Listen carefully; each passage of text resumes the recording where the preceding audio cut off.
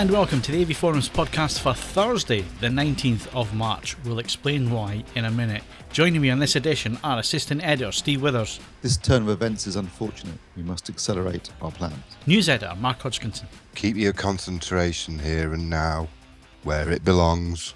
I don't remember anybody with a Yorkshire accent in it. That was a bit Alan Bennett. It was very. I'm not sure where that came from, to be honest. He should do the opening intro.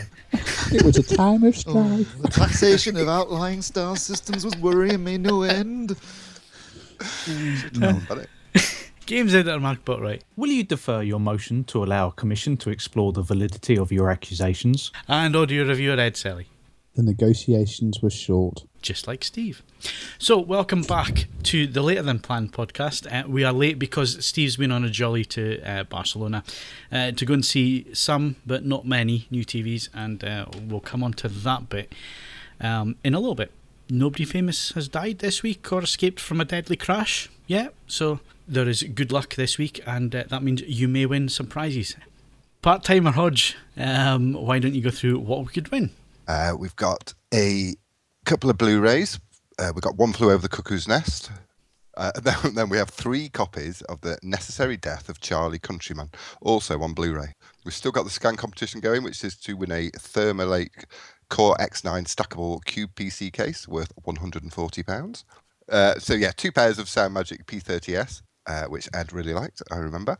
Mm-hmm. And then, which this is a new competition on me, this one's passed me by, is a Dali Cubic One stereo sound system, which looks pretty nice, actually. They're very good, actually, yeah. They were in Bristol and they were sounding jolly smart. Yeah, and that's a colourful lifestyle system with a great sound. Okay, there you go. That's it. The competitions for this week. Make sure you go and enter them, and hopefully the good luck streak this week will work for you, and you'll win something. Let's move on to Steve's Jolly. So you went to Barcelona to see some new TP Vision / Philips TVs, and what did you see? Well, it was a bit of a disappointment, really, because it was their first half of the year models, and so all the really good stuff's not going to get released until IFA in September. So it was predominantly new full HD TVs and some Ultra HD TVs as well. They were a bit vague on some of the details in terms of what's coming out in the UK. For example, the highest ranked model is a 7000, and all I could get out of Philips was that there'd be one model being launched in the UK, but when and how much they couldn't confirm. Also, the bad news was that because they're using Android TV on a lot of their new models, that's been delayed, and it looks like they won't be able to get them in the shops until June or July, which I guess will also affect Sony because they are also using Android TV, and any other manufacturer that's using Android TV. Looks like it's been delayed by quite a bit. And we got a good look at Android TV, and I've got to say there was not a lot on it. It's really restricted by what Google will let them put on as apps, and at the moment, no BBC iPlayer, none of the catch-up apps, actually. Netflix was about the only app on it. It was very limited, and it's so anyway you can add things like BBC iPlayer basically by sideloading it. It didn't seem so Philips were actually leaving a lot of their own app store on their TVs as well, in order that people can access some of the stuff that just isn't in Android TV yet. Well, that's good to know. You're going to have the adult content there then. Yeah, quite. They certainly do cater to gentlemen's tastes on Philips television, which I always quite like. Very Dutch, aren't they? Very crazy, sexy Dutch. So in terms of the actual models, the ranges, there's the 4000 series and the 5000 series, both of which are going to be full HD. We're going to get 4000 series. So there's some small screen sizes, 20 and 22 inch 4000 series being launched in April. Those don't have Android TV, obviously. A 5210, 24 inch, April, May. There's the 4100 and the 4200, which are going to have larger screen sizes, 3240 and 48 inches. Those are also going to be in April and May. The 5500, which is going to be 32 inch, 40 inch, 48 and 55 inch. That's got Android TV, so it's looking like July for release of that. Again, full HD. These HD lineup 1080, what panels are they? Are they IPS or the VA? Looks like a mixture, actually. I think it's just whichever manufacturer. They were a mixture last year, weren't they? Yeah, it's a mixture of panels. So and that will vary from range to range and screen size to screen size. So really, it's a lottery then, depending on what you're going to get. Okay. Yeah. So obviously, we'll tell you in the reviews or go have a look in a shop. But the good news is that on the UHD TVs, at least, they're all 10-bit panels, genuine 10-bit panels, which is good. What else have we got? We've got 6500. This is a weird one. It's coming in a 32-inch screen size. No smart TV on it, apparently. I think they were sort of aiming at people who didn't want smart TV, just wanted a TV. Old people. Yeah, 6510, which is the smart TV platform, 40-inch, 50-inch, and 55-inch. Again, that's not going to be out till July. There's a 6520, that's the Ultra HD 65-inch, again, July. 6550, Ultra HD 40, 50, and 55 in July, and 6400 Ultra HD 40-inch, 50-inch, 55-inch in July. And there will be a 7000 series of some sort released in the UK. I don't know what screen size, I don't know which exact model, and I don't know when it's going to come out or how much it's going to cost. So make of that what you will. Did you actually leave the airport? Well, barely. The hotel, you could see the airport from the hotel. So when I say I was in Barcelona, not really. So in terms of the UHD lineup, I mean, they had quite a few models. I mean, there were a lot of 7000 models. Whether we're going to get any of them other than one apparently limits it a bit. But in terms of what their capabilities, obviously there was no HDR on these TVs. It's just UHD, 10-bit panel, Rec 709 color space. The good stuff obviously is being saved till IFA in September, and we did get a glimpse. We got a sort of a demo of, or a first look at what's coming, similar to what we saw in January at CES. Film, in fact, it was identical to what we saw. I think we were only part of a very small handful of people that got to see that anyway. So yeah. When we were at CES, the top of the line TV looked great. With 9000 series, the new version, whatever they end up calling it. That one had their micro dimming professional, which was a very effective backlights, local dimming. I've got to say, full array backlight.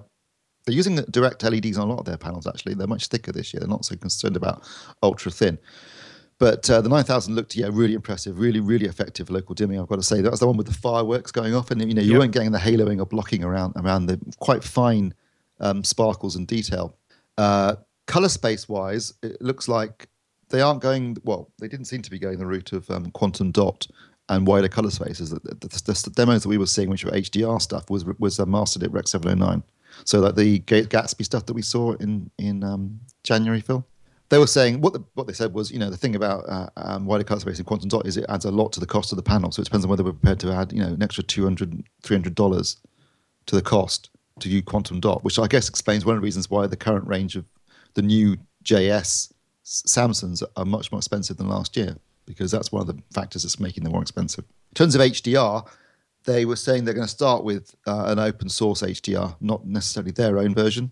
It looks like open source HDR is going to be the first thing to hit the market, rather than which makes perfect sense. Well, yeah, which makes sense. So you don't want to be messing around with Dolby's Vision, Technicolor, BBC have got a version. You're just talking about license fees, and you were just talking about costs there. So, if they're not going to go quantum dot, then they're not going to pay license fees for Dolby stuff or any other proprietary stuff. So go open source. So we'll have HDR. There's a possibility they might be able to actually do a firmware update for some of the other the last year's 9000 series. May be able to do because what they were actually seeing as a demo was actually a 9000 from last year.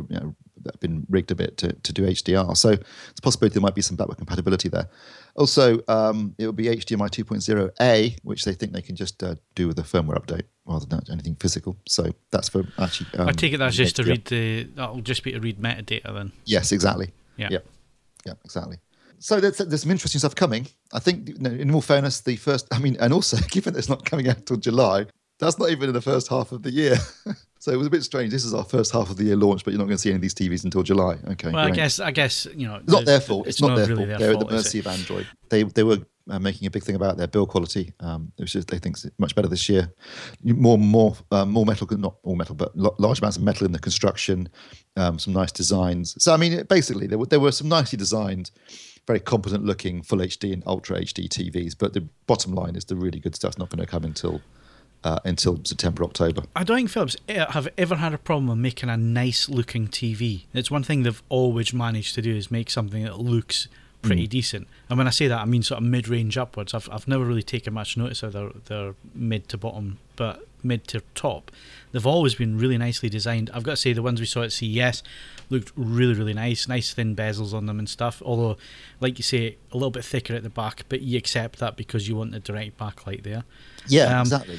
But I guess the main thing for Philips, and this was pointed out to me quite obviously last year we did a couple of Philips TV reviews. One had tens of thousands of views, yet the main thing in the comments and the main thing that I kept getting PMs about and so on was, where can I buy this TV? And it's Good something news that's... there. Good news there. They told me at the launch that they've got deals in place with all the major retailers for this year. So when they finally do get released, at least you'll be able to buy them. So that'll be a lot better. Yeah, because that was a weak point. You know, Yeah, you can have nice products, but if you can't buy it anywhere, then yeah, there's only one way your business is going. So I take it that this really is a big push from TP Vision this year, then, because like we've hinted at there. I mean, they used to have a strong brand in the UK. It kind of dipped a little bit. They had to save money. They had to sell off different divisions of the company and so on, which is why TP Vision are now the TV side of things. So is this make or break, Steve, for them? It looks like TP Vision are certainly, really putting some money behind Philips, the Philips brand. There's a big lineup of TVs. They're covering, there's a lot of Ultra HD TVs in there. They're obviously, in terms of sales in the UK, I think the 8000, 9000 series have done very well. Bigger screen sizes are proving very popular, so they're going to be looking at more big screen sizes. They've been trying to improve the sound quality, so one of the 7000 models has a built-in sound bar. It looks like they're really, and looking at the stuff that we saw demos for back in January and I saw again this week, they've got a very strong lineup. I think they're going to have a very strong flagship TV later in the year that's going to stand up against anything I've seen from anybody else, for that matter. So, yeah, I think they're and also what TP Vision are trying to do is, where possible, build their own stuff too. So their own panels and their own, components, rather than being dependent on suppliers. And I think after the experience of Android, that's going to be something they'll probably want to do more of, because if you control look at let's be honest, if you look at who's going to get their TVs out first in the marketplace, it's going to be Samsung and LG, because they're not relying on anyone for any other aspects of their platform. Whereas even Panasonic have got was it Firefox, isn't it, that they're using? Yeah. And Sony and Philips are using Android TV. And if this causes delays for them, it gives other manufacturers an advantage, because they're already in the marketplace, which is unfortunate for me. Unfortunate that given they're really pushing this year in terms of having a lot of retailers, a lot of models, competitive pricing, and then finding out that they can't get them in the shops until July because of something that's outside of their control. That must be really galling. Yeah, that can't be good. But I do highlight what you're saying, Steve, about the top set. It is definitely coming to the UK, yeah? Oh, yeah, it'll definitely come to the UK, yeah. Yeah, well, that's definitely one for our audience to look out for, and hopefully we'll get that in for review as soon as it's available. That was one of the TVs at CES that was really impressive. That the fireworks demonstration, like you say, no halo in or anything behind it that would spoil it. It looked really nice, deep blacks on it, so really interesting to see that one. Good. Okay, let's move things on then. That's Philips lineup. If you want more details on the models and so on, then Steve will have his write-up up there by the time this podcast goes out. Move on very quickly with TVs. You've also looked at the JS9000 from Samsung. This is the model down from the 9500, which you spoke about in some detail. So what are the obvious differences, and was it still a good TV? Well, it better be at the money. Yeah, it's 3999. I mean, the obvious difference is it doesn't use a direct LED backlight. It uses edge LED lighting, so that the shape of the chassis is a little bit different too. It hasn't got that chamfered bezel, and it hasn't got a built-in camera. Those are the only differences. Otherwise, it's identical in terms of its processing and capabilities. Uses the One Connect box as well. I've got to say, overall, I find it very difficult to justify spending another $2,000 on the JS9500 just to get the direct LED backlight, because at least on the review sample I had, the backlight uniformity was excellent. I mean, now I admit that is a bit of a lottery when it comes to edge lit LED TVs. I mean, you can get good backlights, you can get bad backlights, and often it comes down to just luck. But certainly the one that I had, very good backlight. The local dimming worked extremely well, as it always does on Samsung's TVs, just as effective as it is on the JS9500. And so when you're sat, it didn't have a very wide viewing angle, nor did the JS9500 because they use VA panels. But if you're sat in the sweet spot, it looks really, really good. Accuracy was almost as good as the JS9500 out of the box. Again, this is a pre-production sample, so we'll take a pinch of salt until we see some retail models. But it was accurate. You get it super accurate with the calibration controls if you wanted to. Although, frankly, the out of the box was very good. The processing is superb. It looked great. I had some HDR content to watch on it, which looked really spectacular in the home. Bit of Exodus, bit of Life of Pi. I heard your 4K Canada video, Phil, which looked absolutely stellar on it, I've got to say. But even with normal, full HD TV, it looked superb. It was a really strong TV and a bit more of a realistic price point. It's still not cheap, but $3,999 for a 65-inch Ultra HD TV with a degree of future proofing, I think is looking at far more attractive than the JS9 which I think is more of a technological statement and a sort of flagship model. But I don't think they're expecting to sell that many of them, to be perfectly honest. But this one I think will be strong. I mean, and given that it's going to be in the marketplace this week, next week, that's going to give them a definite advantage. Yeah, quick out the gates this year, well ahead of LG and Panasonic, who are normally round about this time of year as well. So and Sony again also are going to be well behind the curve because of Android TV. So it's looking good for Samsung at the moment. If they've got their models in the shops this week, and I think they are shipping them this week, then that's giving them a serious edge in terms of still shed loads of money for an LCD TV though. This is not cheap. No, this is what I can't get my head around this. But never mind. Let's move on away from TVs for a little bit. Although, is it away from TVs? Because it's one way that you could turn your TV into a smart TV, Mark, and that's the review that went up while we're recording this podcast. It's a hands-free micro PC. So tell us all about that. Yeah, well, it's basically an HDMI dongle. You stick it into your display. It runs a desktop version of Windows 8.1. So you can do anything you can do on your computer, more or less. I mean, it's quite a thing. I used to control it like a little air mouse. So we're kind of more looking at it as a media device rather than, you could use it as a remote desktop perfectly well. If you were working away from the office, it works well as that. Looking at it as a media device, it has its limitations. I mean, a lot of those is Windows 8.1 bound because there's not that many native apps. You get things like Netflix and 1080p, but then a lot of the other stuff's quite flaky. There's not even a proper iPlayer app yet, other than the download. It's a difficult one to categorize because it does so much. I mean, if you just want a simple email, web browser, Windows device you stick in your telly, then it's great. It's also probably something quite good to take on your travels. But as a media PC, it was kind of flaky Wi-Fi. The Bluetooth transmitter wasn't very good. It doesn't do 5 gigahertz Wi-Fi either, which is a bit of a bugger for HD streaming. It's a decent little thing. But if you're looking for a media box, I would kind of be looking more towards the likes of the Fire TV or Roku or one of these Android boxes I've got, which I think are a bit more suited to the media side of things. So it's a kind of finger in lots of pies, but not very it's kind of single one thing. Is it a Windows mobile? Is it like a beefed up Windows mobile experience? Well, yes, it is. Is it a netbook replacement? Well, it could be. Could you use it as a media PC? Yeah, you could, but you could do better for all three. So it's kind of it's good, but it's not something I don't think I could find myself using. That frequently. So I guess rather than a desktop PC, it's kind of a good analogy would be Alan Partridge instead of Jeremy Clarkson on Top Gear. Yeah, that might be a bit cruel, but yeah, something like that. It's not obviously that powerful. I mean, it's reasonable. It's reasonable. It runs a browser reasonably well, and it can play 1080p video, and not a problem. And it's okay. It's okay, but it just falls between too many stools for me. Was Alan Partridge supposed to be an example of someone better or worse? That's for you to decide. Actually, he's a damn sight better than Clarkson in my book. The only thing is, the only reason that popped in my head is it's just popped up on TweetDeck, and it's actually Manny that retweeted it, which was 15,000 people have demanded that Alan Partridge replaces Jeremy Clarkson. That would be good. I'm going to join in with that.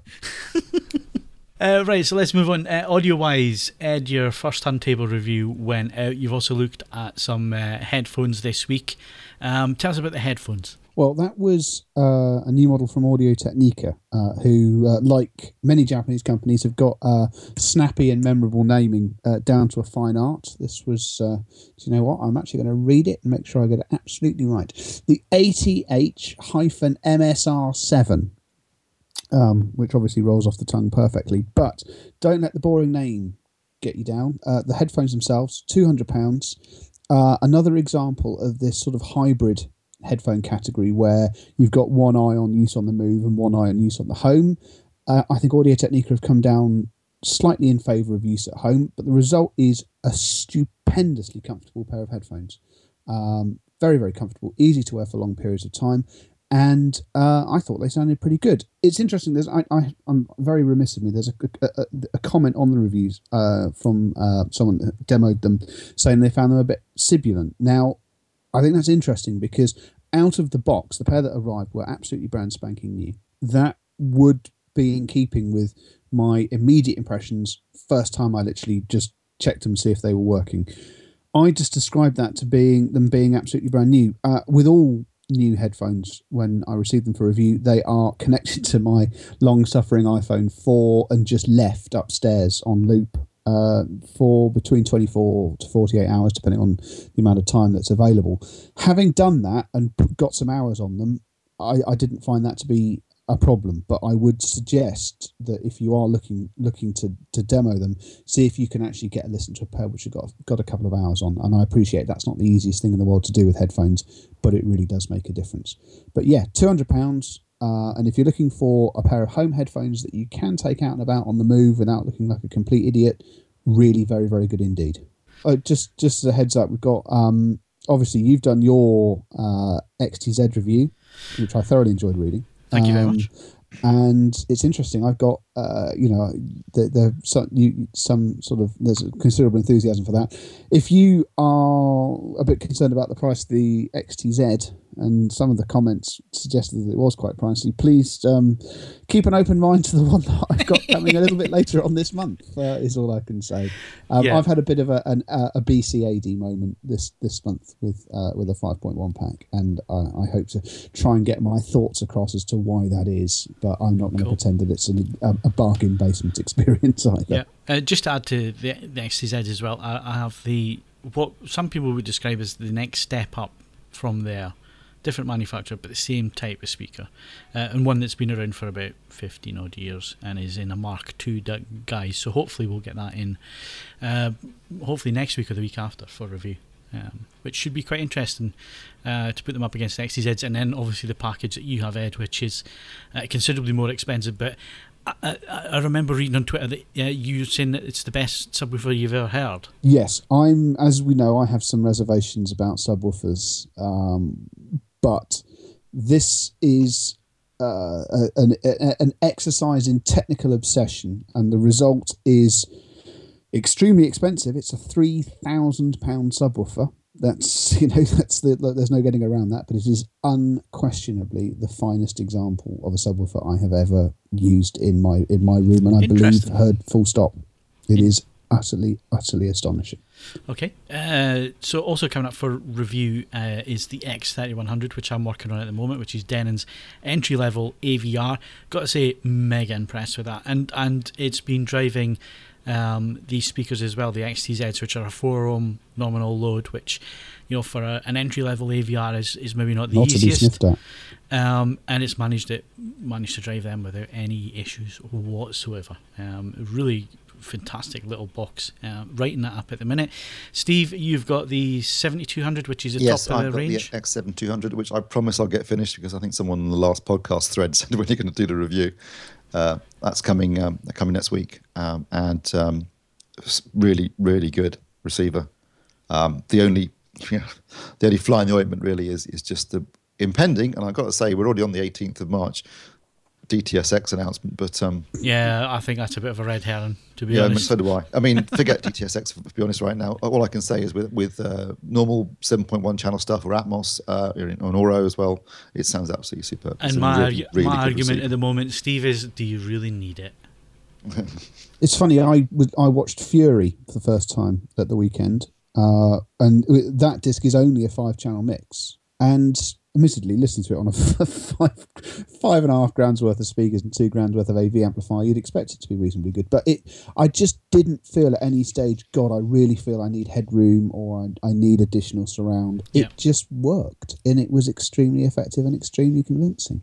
Well, going back to non-Atmos stuff, then I will be getting the Arcam AVR 750 plus their UDP 411 Blu-ray SACD media player in for review at the beginning of April. So bit of old school AVR action. AV forums for the working man.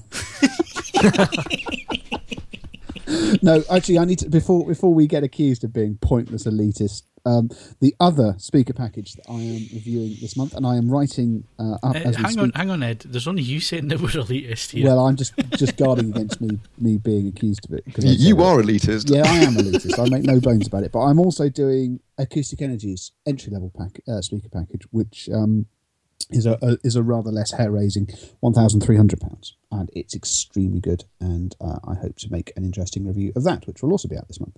Okay, so there you go. That's what's coming up for the rest of this month into April as well. Oh, it's the middle of the month already. Jesus, just flying away. Right, we're coming back in a second with some interesting Nintendo news in games news.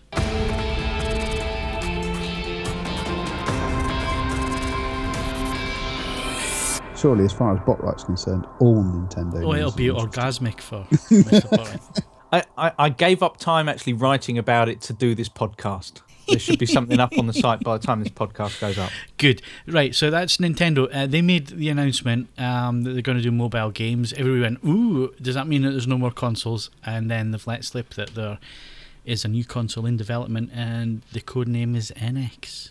Yes, basically they've relented for a long time. Nintendo have shied away from lots of calls from analysts who said they would make absolute, trillions by putting their IPs on mobiles. I think quite rightly they've been a little bit wary of doing that, simply because mobile gaming has kind of been associated with the freemium model, with free games that require little in-app purchases and things like that, and of questionable quality that people will happily play simply because they're free initially. Then there's also the question about whether their games could ever properly translate to touch devices, things like that.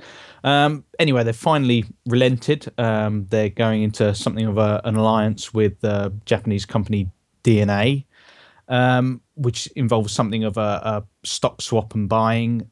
And yeah, basically Nintendo will be the ones developing the games, and it sounds very much like there'll also be a replacement for the Club Nintendo service. So hopefully we might see something like an accounts-based system across all platforms. But Nintendo were wary about people obviously taking this as some kind of a sign that they'd conceded somehow that the Wii U's tanked, so we're moving out of hardware. It's harder to continue making money through that revenue stream, and things like the handheld consoles are also, those sales aren't as healthy as they once were. But yep, they've nixed that by saying the NX, they're currently developing a dedicated game platform with a brand new concept. They're saying there'll be more information next year. It sounds like it could be something genuinely exciting. I think it's one of those cases where, as with most things Nintendo, you just have absolutely no idea. It could be the successor to the Wii U, potentially. I think a lot of people would assume that it might be. By the same token, the fact that they're teaming up and they're looking at mobile games, and they're looking at potentially some kind of maybe an account system working across all platforms. Maybe it'll be some kind of in-between hybrid smart device, something that you might be able to, say, connect up to your TV and also be able to play games. It might be touch, it might have traditional buttons. It really could be anything. I mean, last time Nintendo seemed to be in something of a sticky situation, and they had to, find some way of reassuring people that they knew what they were doing. They came up with the idea of amiibos, of little figures that you put on your controllers, a vague health initiative, and talked about non-wearable technology, which obviously is just technology. So you have absolutely no idea what they're going to be doing, but yeah, everyone is suitably excited. I think it should be a smartphone in the shape of the original Game Boy. I would genuinely love that. I mean, it is interesting. It sale. is interesting that they haven't said what kind of hardware it's going to be. They haven't said it's going to be a console used on the TV, or it's going to be a handheld. They just haven't said anything. No, and it is almost a little bit of a kind of it's a bit of a cop out to say, we're currently developing new hardware, because it's naturally assumed that with any company of that size, you're always developing something. At no point do they sit and say, well, let's leave it a few years and then we'll come back to it. They're always working on the next gaming platform. This was just basically a way of saying, look, we're not going to be moving out of traditional gaming. You know, there will be something that is a dedicated gaming device. So say to people, you know, don't worry, we're not just simply almost, you know, running down the hardware section and starting to kind of, you know, transpose all of our IP onto the mobile platform where we might be able to make even more money. It was a way of kind of reassuring the traditional fan base that they're very much committed to it. And if they can manage to kind of drag themselves into the 21st century and have a proper online accounts-based system where, you know, you can tie content that you buy across several different devices, yeah, that would be absolutely huge for them. And it'll be 4K. Oh, well, steady on. I mean, we're only just in the stage of HD, so you know, we're not quite at that stage yet. I mean, you know, with the Wii U's gamepad, they're still using resistive screen rather than capacitive. They still don't even have an Ethernet port on the back of it. So, you know, there are several kind of slight oversights with any piece of Nintendo hardware these days, kind of little quirks, but. Yeah, I think definitely if they could find some kind of hybrid device that could be full HD for a portable gaming system and you could play it on your TV in the way that a lot of people thought that the gamepad would be used originally, that idea that you could just kind of stop playing in one room and then take the gamepad to another room, well, the kind of radius of what, you know, how far that thing can actually communicate with the Wii U isn't that far. You know, it might work in kind of Japanese homes, but, you know, you move around from one room to another where you've got solid concrete walls and all of a sudden you lose connection. So it would be great if they could find some way of tying the kind of TV-based traditional gaming side of things that they've always excelled at also with their portable gaming. And I'm suitably excited. You sound it. It says here, Mark, that we've to talk about the upcoming games podcast, but that's 3 or 4 weeks away. We've just had one that went out at the weekend, so maybe we'll talk about that one. Yeah, I think that's Steve suffering from a bit of jet lag there. Game. What, between Spain and hour ahead? And, yeah. Well, he collapsed on his keyboard earlier. And Bath, which I suppose is in the 1940s. Yeah, that's a fair old lag. Yeah. Yeah, we chatted about the Order 1886. That's probably, you know, the big release in recent times for console gamers. A bit about VR, what we hope to see, what would really sell that experience for us. Obviously, that's because Steam have unveiled details of their headset. Leon is suitably excited about Rock Band 4 being announced, and we also got onto the topic of genitalia in State of Decay, and I'll just leave it at that. Probably best. Okay, so is that games news? That is games news.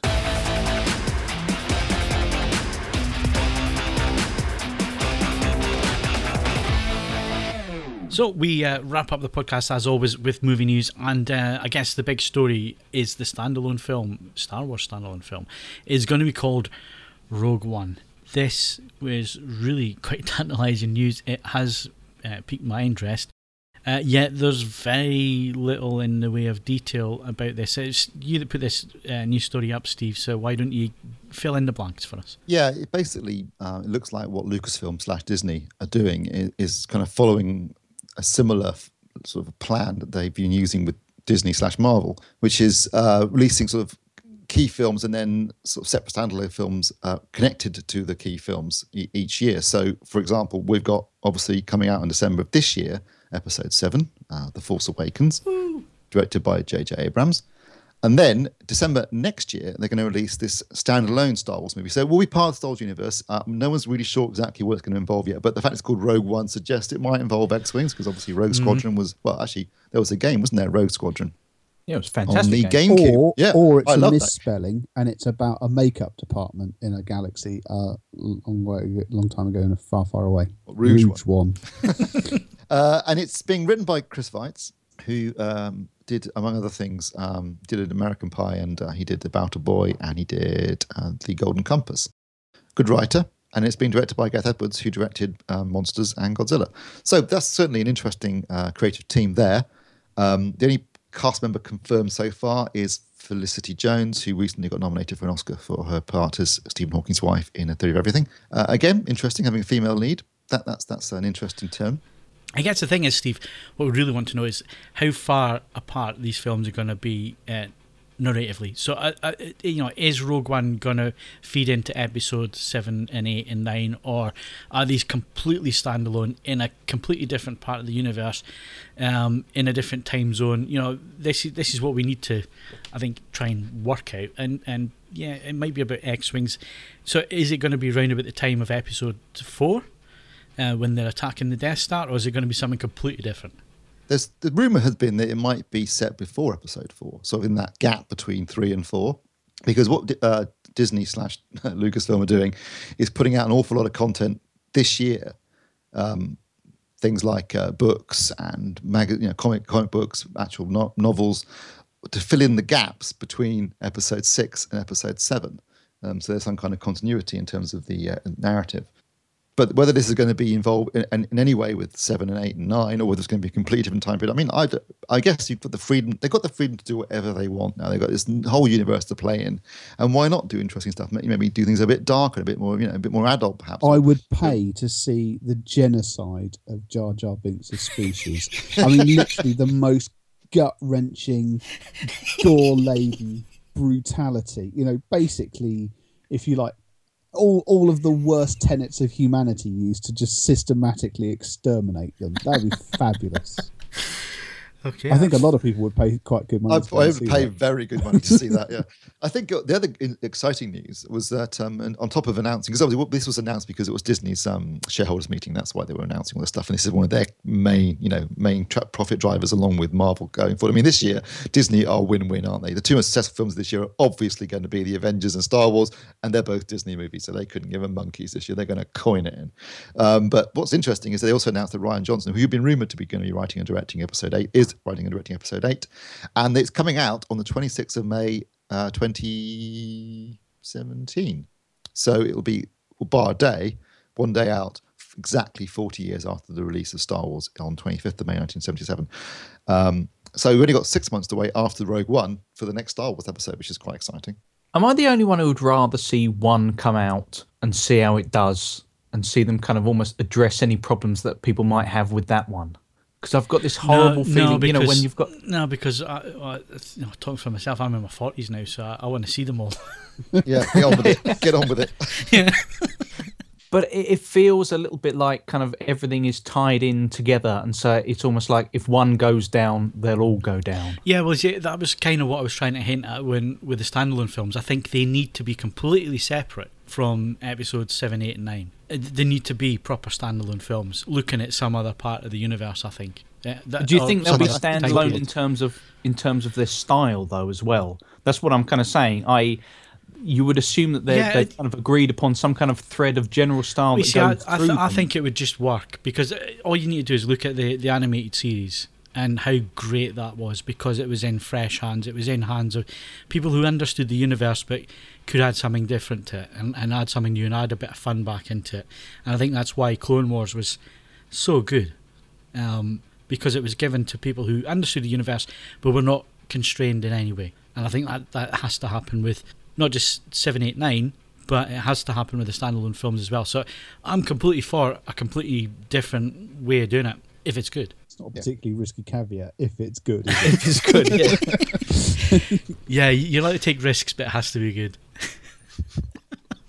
You know where I'm coming from. I'd just like to see them do something a little bit different, because there's so much in the universe that they could work with and that they could use. And like I say, Clone Wars was, for an animated series, absolutely annihilated the prequels in terms of enjoyability. Yeah, it was fun. If the prequels had been half as good as Clone Wars, they wouldn't have been as bad as they are. Still, it's going to make, even when they finished 7, 8 and 9, so what we talk about in 2019, so in 4 years, we'll have 9 films to watch, but you're still got to get through 1, 2 and 3 of them before you get to anything half decent, which is going to make that marathon particularly painful. Unless, the fans all club together and we pay Disney to destroy the prequels, and we all just pretend that they never happened, and somebody gets to make them again. We don't need to destroy it. The nature of Hollywood making everything again anyway means that someone's going to have if these films are successful, someone's going to have another stab at it. Yep. It's just the way of things. Like a stab at Jar Jar Binks. I don't know if you were offline whilst we were saying it, Mark. We wanted to see a film of Genocide. The genocide of Jar Jar Binks' Gungan race. genocide. That's what we want. That's actually a great title for it as well. Good name for a death metal band as well. Yeah, I was just thinking death metal band. Gungan genocide. No, I think if Disney just put out Star Wars, the original film, as was in '77, I'd be happy with that, frankly. That'll do me. Just that one film, then the rest of it will go. I've got to let go. I've got to let go of this balloon now. It's been too long. It's time to grow up. No. I was always told if you haven't grown up by the time you're 40, you don't have to. Fair enough. Well, And I'm sticking to that. living the dream. Sure am, Ed. Sure am. Right. Anybody else got anything to say about Star Wars? We haven't heard anything from Hodge. I like the name Rogue One. That's a good name. That'll That's do. why I was most excited That's as I can way get too about it. It's just been too long ago for me, all this. I mean, I will watch it, don't get me wrong. And still, those prequels put me off. But yeah, I just failed to get excited about it. I'll wait for the reviews and see how it is. I mean, But I like that name, Rogue One.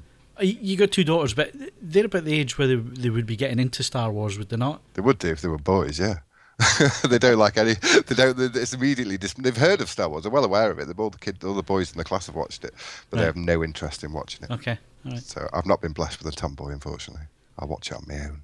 You will watch this and you will enjoy it. Yeah. No, I did try that. I did try and convince my eldest one she would like it, the original Star Wars, but she's just not having it. I'll tie her to a chair and make her watch it. See how that goes down. I think that's probably frowned upon. At least I wouldn't admit it on a podcast. If you tie her to a chair and make her watch The Menace, that could be classed as cruel and unusual punishment. That's true. They'll have child services in before you can say, Yeah, but Ed's trying to divert this, but we all know that his lad's going to grow up as a vinyl and that. He'd be a right hipster, won't he? Well, his I don't know if I posted a photo on Facebook. Just the moment my lounge is just ridiculous. There's so much stuff in there, and the people immediately picked up on was his Fisher Price plastic turntable, of which he is a big fan. It must be said. I'm not going to force him. As I say, he's one of the very few children born in 2013 that is going to have the opportunity to destroy a record player, which is obviously going to be something I have to be ever extra vigilant for. But yeah, I'm not. If he likes it, he likes it. If he doesn't, he doesn't. I'll just mock him. It'll be fine. Disown him. It's a bit harsh. It's one of those things. It's funny because obviously my wife is a singing and piano teacher.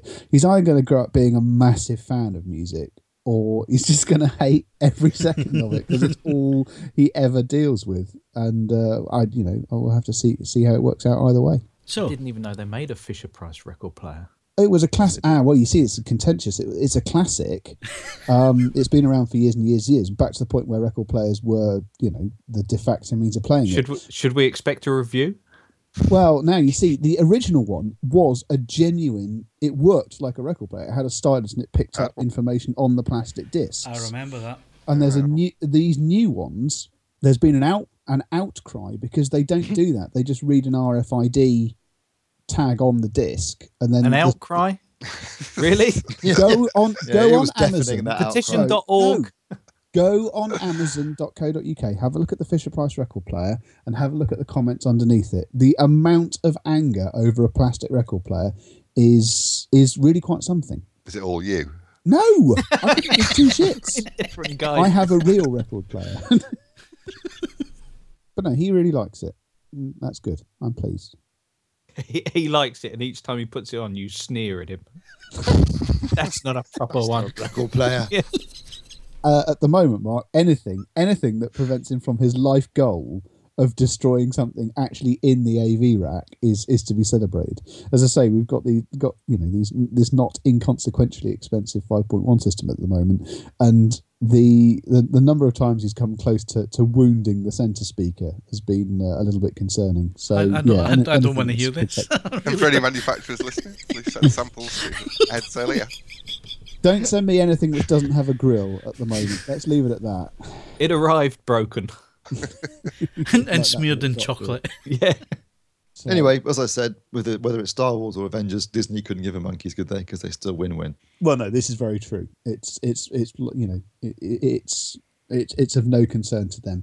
But I don't think Star Wars or this one, whatever, The Force Awakens or Rogue One, is going to trouble Age of Ultron. in bold numbers terms. Okay, let's move it on. Let's go to movie collecting. We've all been at some point or other movie collectors nowadays.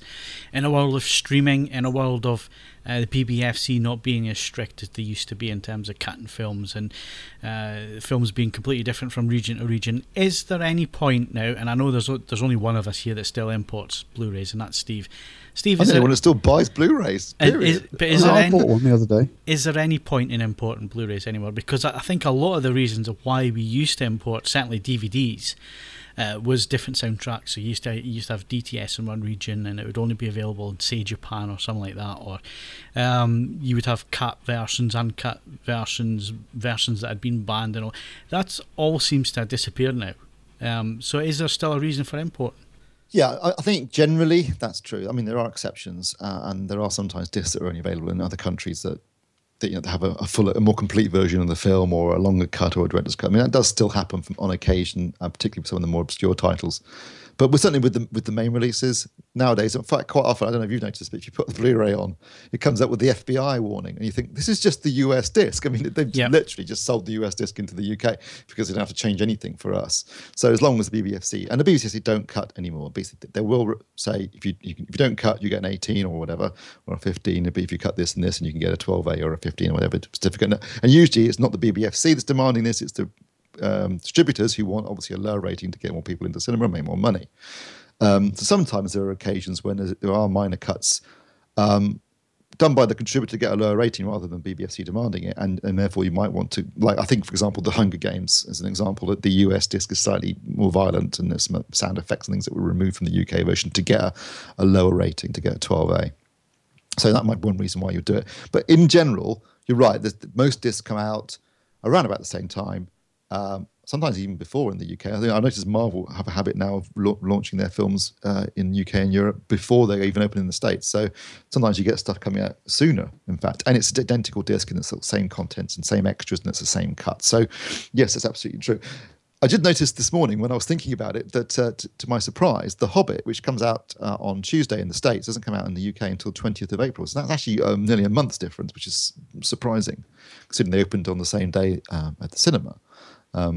Quite why that is, I don't know. But so that would be an example of someone maybe who couldn't wait a month could buy it. I mean, in the States. that could just come down to replications. You know, that Possibly, it could be that possibly. they can replicate for the US and the UK has to wait a month. Mm. Certainly when I used to collect Laserdiscs and I used to buy Laserdiscs and I used to pay a fortune for the new Laserdiscs, it was usually 6 months ahead of the UK, and then the vast majority of the cases, you could buy the Laserdisc of a movie which hadn't even had its cinema release. I'm thinking of Twister. I had Twister before it was even at the cinema in the UK. Still happens occasionally. Smaller films that are distributed, from region to region rather than major studio stuff. Like I watched John Wick on Blu-ray, on US Blu-ray, about 3 weeks ago. It doesn't even open in the UK till sometime in middle of April. So you can still do that on occasion and see films long before they open in the UK. But that is rarer and rarer now. Nowadays, back in the bad old days of prints, basically of 35mm prints.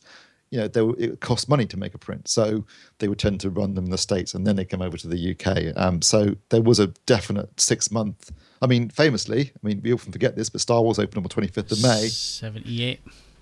Yeah, it didn't premiere in the UK till Boxing Day, and didn't actually start going on UK release outside London until February. Most people didn't see it till March 1978.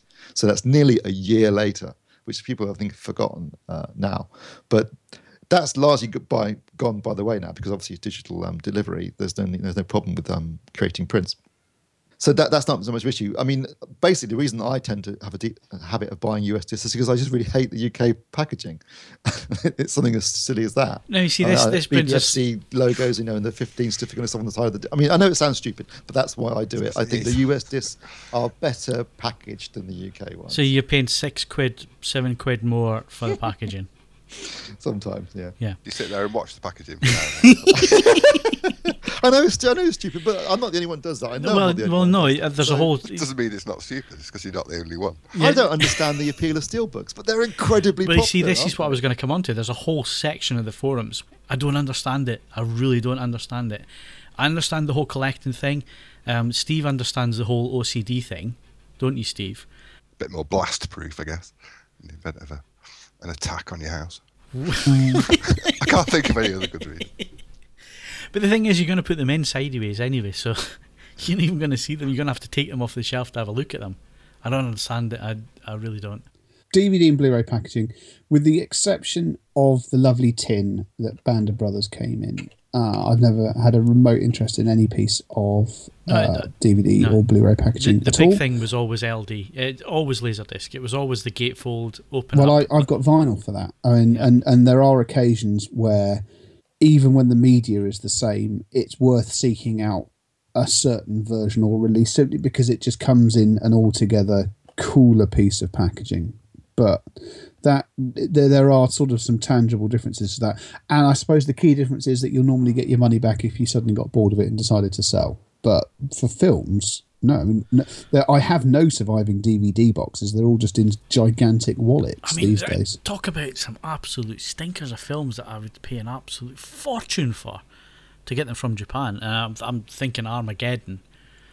And it didn't even come in. I like Armageddon. But it didn't even come in a proper DVD case. It came in a CD case from Japan. The only reason you paid an absolute fortune for that was because of the DTS soundtrack. You know, we used to do silly things like that, like Jurassic Park as well. I think it was only available in the States as a DTS release. And then, of course... Laserdisc. Was it Laserdisc? The Laserdisc. Well, I got that was one of the first DTS lasers. That's right, yeah. Not the first DTS lasers. And I can remember I saved up for 2 months to buy that. At least there's kind of a good reason with that. You know, you're going to get more enjoyment out of it rather than just the, packaging. Well, I don't know. I mean, this is where it gets complicated, isn't it? Do you find the media then more satisfying because it came in a nice package? I very rarely do. As I say, there are one or two exceptions I make for vinyl when there is a clear and tangible benefit to a different piece of packaging. But otherwise, no, it's the actual content is what's important. And if the content is crap, there is no way you're going to persuade me to buy it. See, when I got my Star Wars Definitive Collection box set from the States, I think I paid £300 for it, £250 250 quid. It had, was it 15 discs or 15? Yeah, it was CAV all the way, wasn't it? Yeah. So it was loads of discs. There was a hardback book, George Lucas book thing.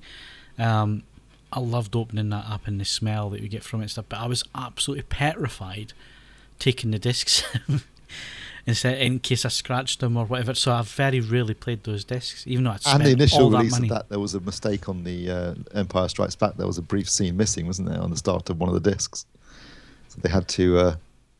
people were panicking which version they had. Yeah.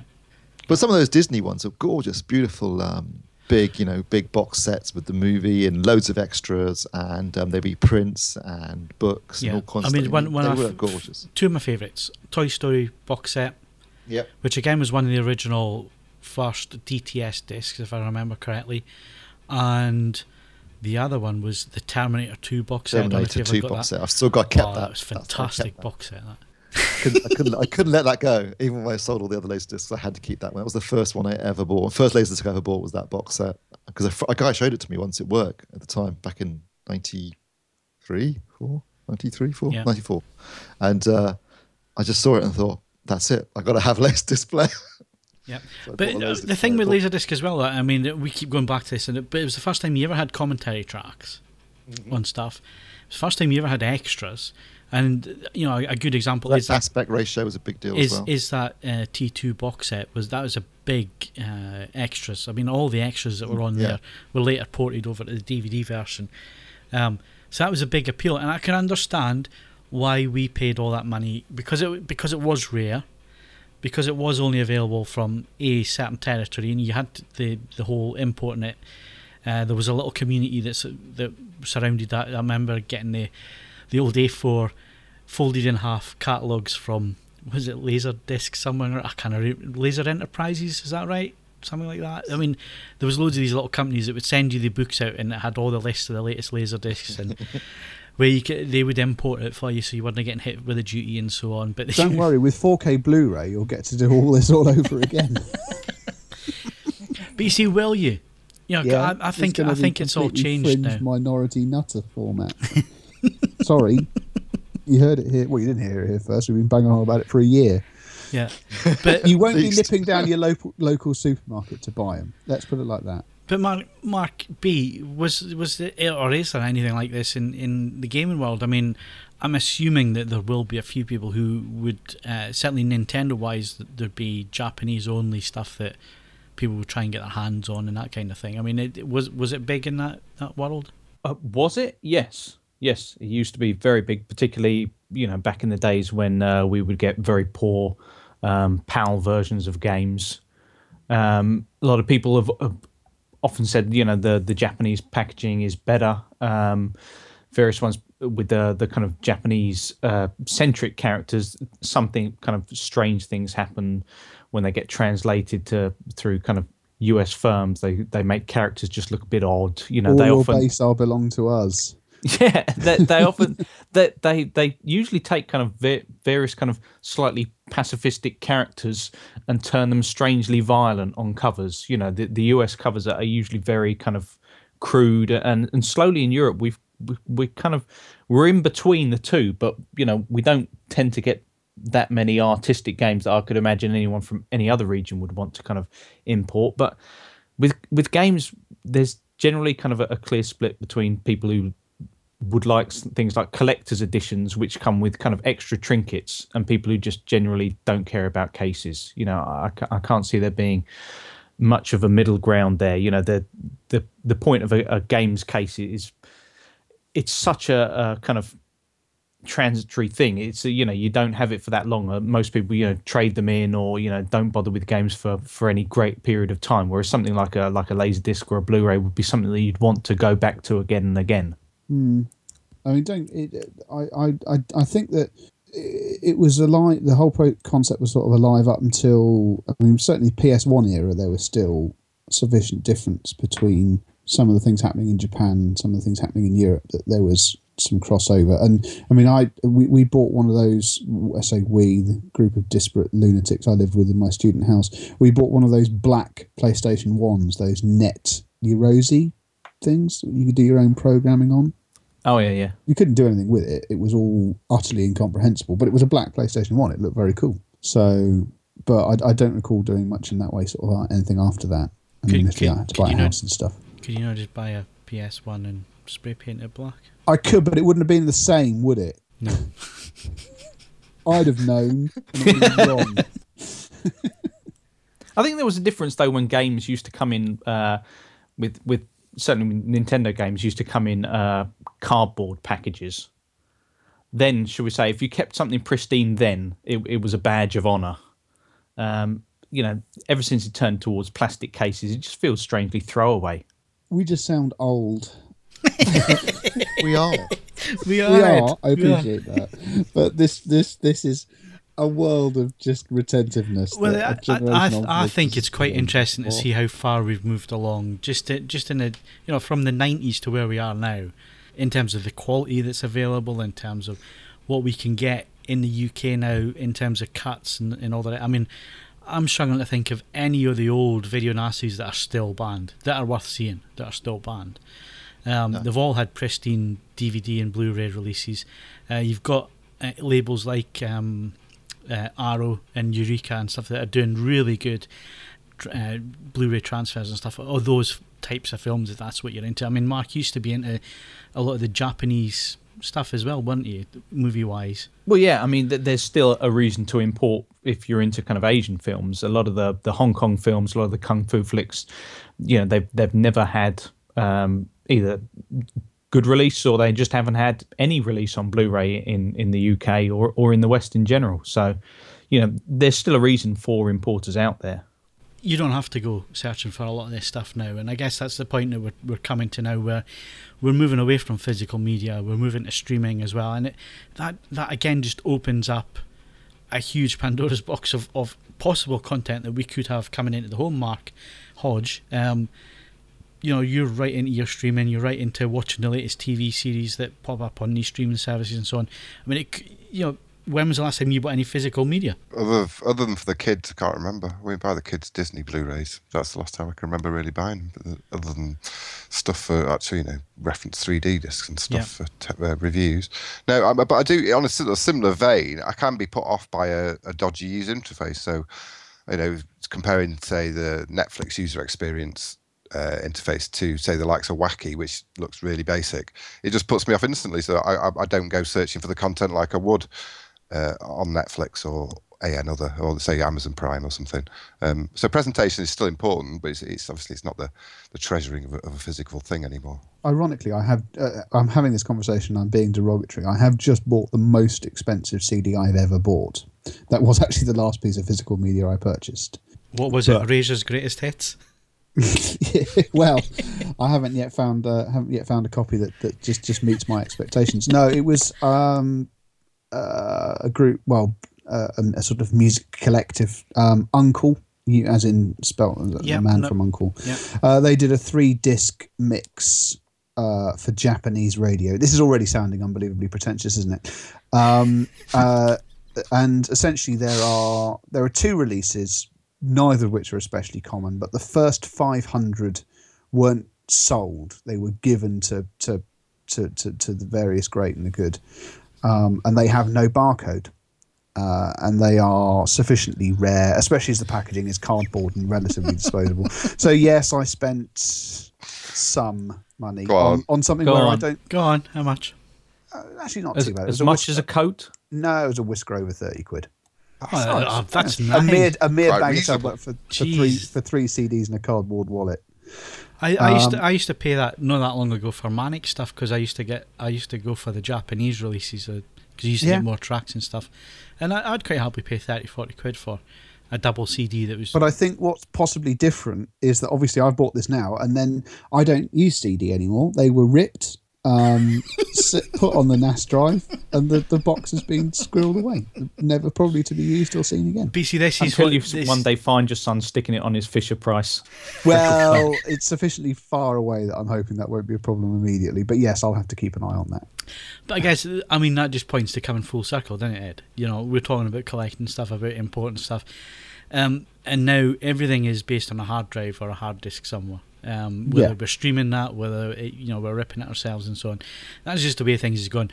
I guess we're coming to as well is that the restrictions just aren't there in terms of the content that it used to be. I mean, you can unblock us, you can get other services where you can go and look at Netflix in different countries and so on. You can do other services as well. So actually getting your hand on the content, there's no real challenge in it anymore, is there, for the collector? I looked after I bought it, because I have to stress it didn't matter to me. I wanted a physical copy of this CD, but it would have taken me about 10 minutes to torrent the same material to a standard utterly indistinguishable from the rips that I've just done. Yeah. And yes, when it comes to something, things are no longer rare because they're very hard to get hold of. Almost everything that can be transcribed to the internet has been transcribed to the internet, and whatever legal issues, if it's rare because the physical release was so artificially restricted, I don't feel that there's as much of an argument for seeking it out when the scarcity is entirely enforced. Well, it's interesting that the copyright laws changed. What was it, 8 weeks ago? That it's now legal to rip as long as you own the CD, it's legal for you to rip it to your hard drive. Well, that's all right then, isn't it? Yeah. That's taken 30 years, isn't it? I no longer live in fear of John Law. Yeah, but I mean, it just points to where we're going. And like you say, if you want to find it, it's out there. Yeah. And I guess that's why the BBFC have become more tolerant over the years, is because they realise that, frankly, it's like, a tidal flood and they can't stop it now. I mean, everything's available on the internet. So what's the point in cutting things in the UK? Well, there is that, but then John Furman, before he disappeared, he definitely started to go down a more liberal way of looking at films and certifying stuff, and that sort of kicked things on. And then there was that film, I can't remember the name of it now. What was the film that was basically a porn film, but it was concert footage and stuff in it, and 9 songs. 9 songs, and you get stuff like that just completely changes the 18 certificate. Yeah, totally. I mean, and it's I think that started when they changed the name from the British Board of Film Censorship to the British Board of Film Classification. Their role now is to classify things so people know what to expect without, unless it contravenes law, So things like animal cruelty, for example, obviously would be cut. But unless it contravenes law, there's no reason for them to actually cut anything. It's just, that's an 18 certificate. And what you found is, I don't know about you, but there's stuff now in a 15 certificate film that would have been banned and absolutely cut shocking 20 years ago. I mean, in the 1990s, you wouldn't have seen that kind of thing being released. It would have been cut. Like watching The Walking Dead. I mean, the violence, the level of gore and violence in The Walking Dead is off the scale compared to what was being cut and banned in the 80s. To be fair, Game of Thrones has its moments as well. Yeah, totally. Yeah, well, yeah. I mean, you wouldn't get a movie with the kind of sex and violence in Game of Thrones because it would obviously be rated 18 or even NC-17 in the States, and that would be, commercial suicide. So, yeah, some of the stuff you see now on Spartacus, for example, the TV series, that kind of stuff, I mean, it's really quite edgy. Yeah, we are reaching the point now where, almost anything goes as far as TV is concerned. So I guess this brings us full circle back to the original question, and not really is it worth importing Blu-rays anymore, but is there any point to it anymore? Because you can more or less get the content you want in this country, so there's no really, unless it's a really super duper ultra rare, and you have to have the physical version, like Ed had to have that physical version of the CD, even though you could have gotten it from a torrent. Apart from that, there's well, unless you're a freak like me who prefers American packaging for some reason, that's stupid. There is one example that I can think of where, and this is not so much we don't have to import. This is in our favour for once. Disney have pretty much stopped releasing 3D Blu-rays in the States. So something like Big Hero 6, for example, which is their new film, which you could have bought on disc in the States when it came out at the cinema in this country, because Disney have a habit of delaying releases for films to coincide them with schools' holidays, and so Big Hero 6 was coming out in the UK about 3 months after it came out in the States. So the disc came out at the same time in the States, but it wasn't 3D. So to get the 3D Blu-ray, you have to wait for the UK release. And I'm sure there was millions of people waiting. Oh, I'm sure I'm the only one that bothered about We've that. got the Blu-ray equivalent of VD. Anyway, just very quickly, what's coming at the cinema this Friday, Steve? We got Insurgent, which is the second part of the Divergent series and the young adult adaptation. The first one was pretty poor, so I'm not expecting much from the second. We've got Wildcard, the latest Jason Statham actioner. So you probably know what to expect there. And also we got The Gunman, which is directed by the guy that directed Taken. It stars Sean Penn doing a bit of a Liam Neeson, going from serious actor to doing some action. Let's hope he doesn't go to Liam Neeson path and do nothing but crap action movies the rest of his career. But Sean Penn's doing the action hero thing in the film The Gunman, which I've got to say looks quite good in the trailers and has a very interesting cast. So I'm actually probably going to go and see that at the cinema the weekend. Blu-rays released next week, Steve. What can we look forward to? We have got, Paddington, which I believe Mark reviewed for us when it first came out at the cinema. Not seen that, and based upon what Mark said and what everybody else said, it was really good. So I'm looking forward to actually reviewing it next week. I'm looking forward to reviewing it next week. And Mark, you'll be avoiding buying this because you don't want to watch it 15 times one after the other. No, I think we'll have to buy it, and I will have to watch it. I won't mind. Anyway, that's that next week. Also, Rollerball. This is Arrow Films. I love Rollerball. This is 1975 James Carr movie where they basically use gladiatorial sports as a way of taking people's minds off our totalitarian state.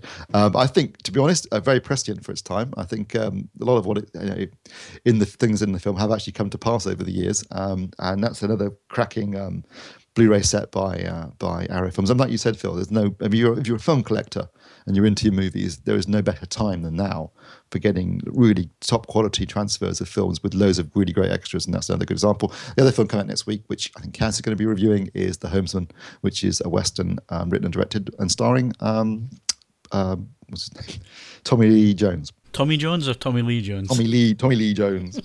Not Tom Jones. Written and directed by Tom Jones. I'd love to see that. Singing Welshman in the Wild West. Actually, that sounds like a really good film. I wouldn't mind that at all. Someone please make that. And on that bombshell, that's all we've got time for the AV Forums podcast this week. My thanks to Steve Withers. With all due respect, the ambassadors for the Supreme Chancellor wish to board immediately. Mark Hodgkinson. I will come back and free you, Mom. I promise. Mark Buttwright. That is the sound of 1,000 terrible things headed this way. And Ed Selly. I don't sense anything.